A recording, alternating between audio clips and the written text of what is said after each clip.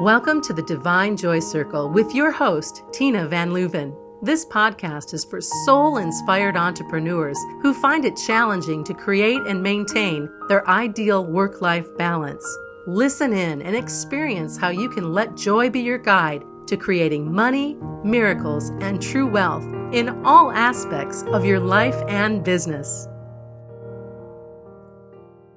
Hi, I'm Tina, and thanks for taking time out of your busy day to join me here inside the Divine Joy Circle for today's episode, as we'll be talking about how making one small tweak or change in your business or life can have huge ripple effects. Perhaps you know what I'm talking about.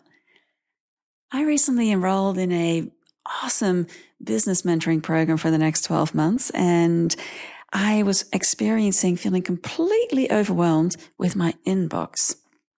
I had over 8,000 emails in that inbox, and over half of them were unread. So every time when I would open up that inbox, it'd be like, oh, really should be doing something about this.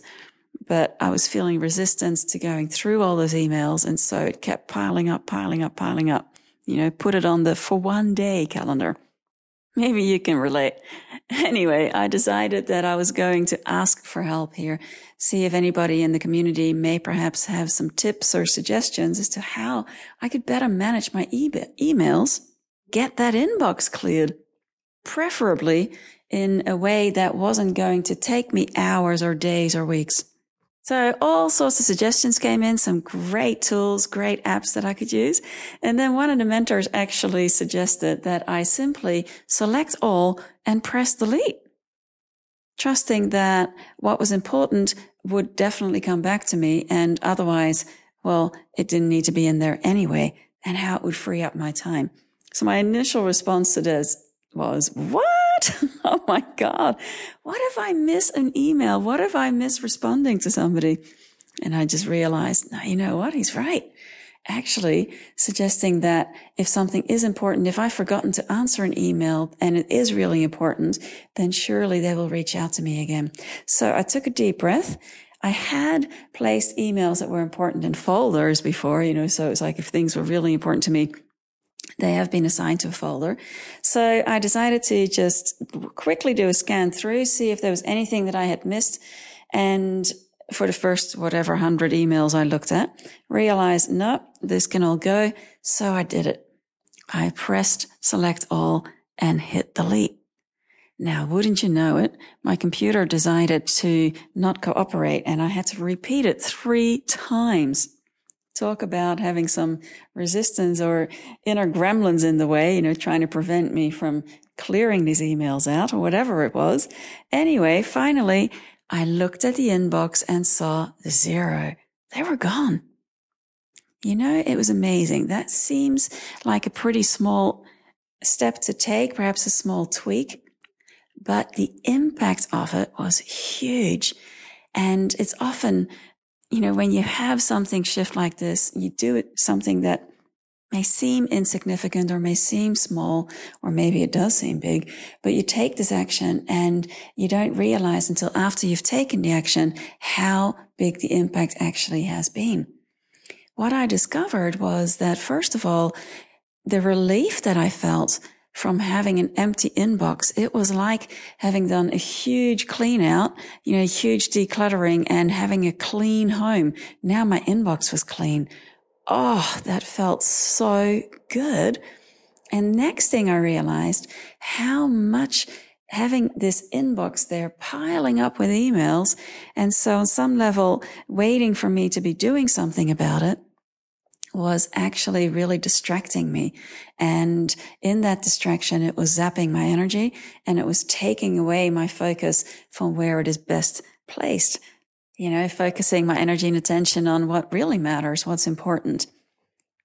And it sort of reminded me of, in my flying days, oftentimes the pilots would say, they have the whole flight plan prepared before they go, and they take into consideration the weather patterns and the traffic conditions and everything.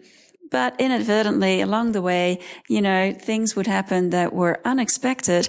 And so they'd have to make course adjustments. Sometimes 1 degree change, a few degrees change in direction or in altitude, and that would change the original plan, but actually optimize reaching the destination. So, making some small adjustments to ensure that you have an optimal experience. Or like with sailing, for example, you may change the course by 1 degree, and that may at first not seem like a big deal, but over time, that 1 degree can get you to a completely different destination than if you hadn't made the change. So perhaps there's an area in your life or business where you feel that energy is not flowing optimally or things are not going the way you would like them to. So what if you were to ask yourself the question, what needs to shift here? Perhaps you could ask yourself, what needs to be let go of? And back to my inbox story, for example, obviously, if you have requirements, legal requirements that you are to keep emails for a certain time, then you're bound to have a collection of emails there. But when you assign those to folders or have some organizing system in place, then they don't need to be in your inbox when you open your email. And so you may experience that same feeling of relief, knowing that it's all cleaned up and it's not going to take a whole lot of time to go through your emails each day once that inbox is sorted out.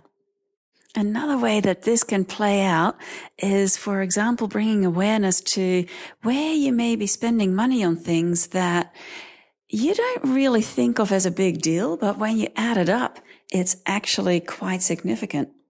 Another area where this can really have an impact and may actually be surprising, it was for me when I first started adding it up, was when I realized that I was buying a coffee every day. And it was when I was still flying. It was always a Starbucks on the way to the gate.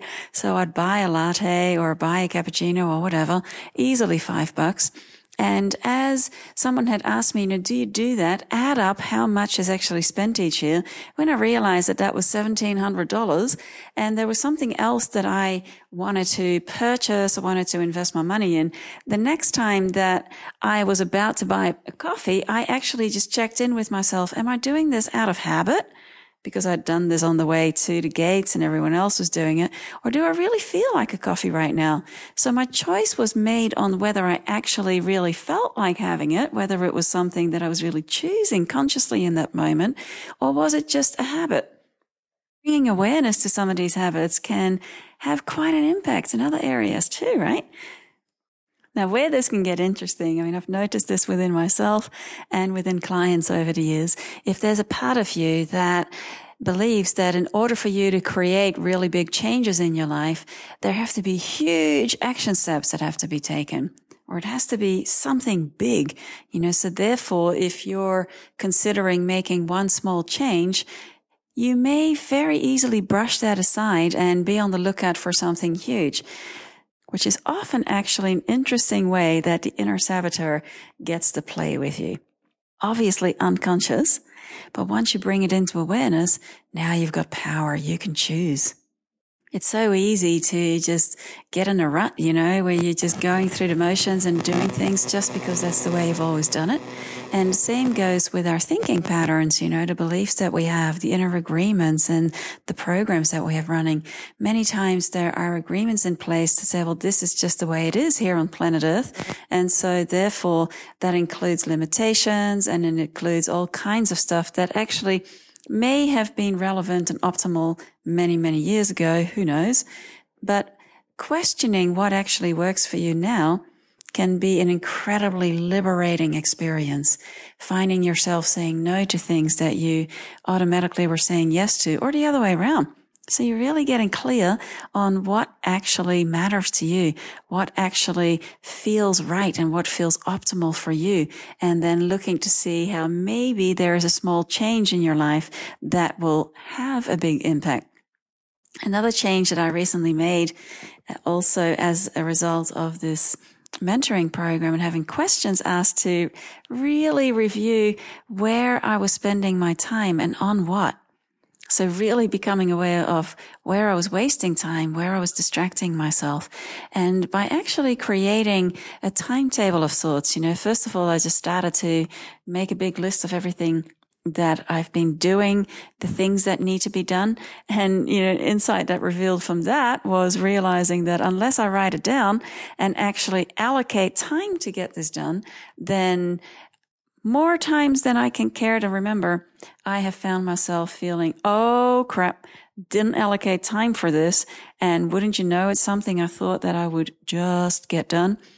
Turns out taking hours or days, and it totally would mess up my whole planning, my whole schedule. Which then the other part of me would say, oh, well, just go with the flow and allow things to unfold. And, when you make a plan, it's too rigid and it traps you. Well, this is the paradox of being alive on this planet, perhaps. Creating some kind of structure is actually creating boundaries that support you, and having those boundaries in place when you know that you're going to be allocating a certain time for specific things will actually free up your time in other areas. And so what I did was actually start allocating meditation time in the morning. First of all, take care of the dogs or wherever cats I'm looking after, and having breakfast, going out for a walk, and then do my meditation, because I really enjoy that. And having that kind of structure in place is actually really freeing up time throughout the rest of the day. And it's also really supporting my well-being. What would tend to happen before was that I would just meditate whenever I felt like it, which sometimes would result in it being late. And unless I had actually really committed to making sure that I was taking time for meditation, then I would say, oh, I'll do it tomorrow, or I'd fall asleep.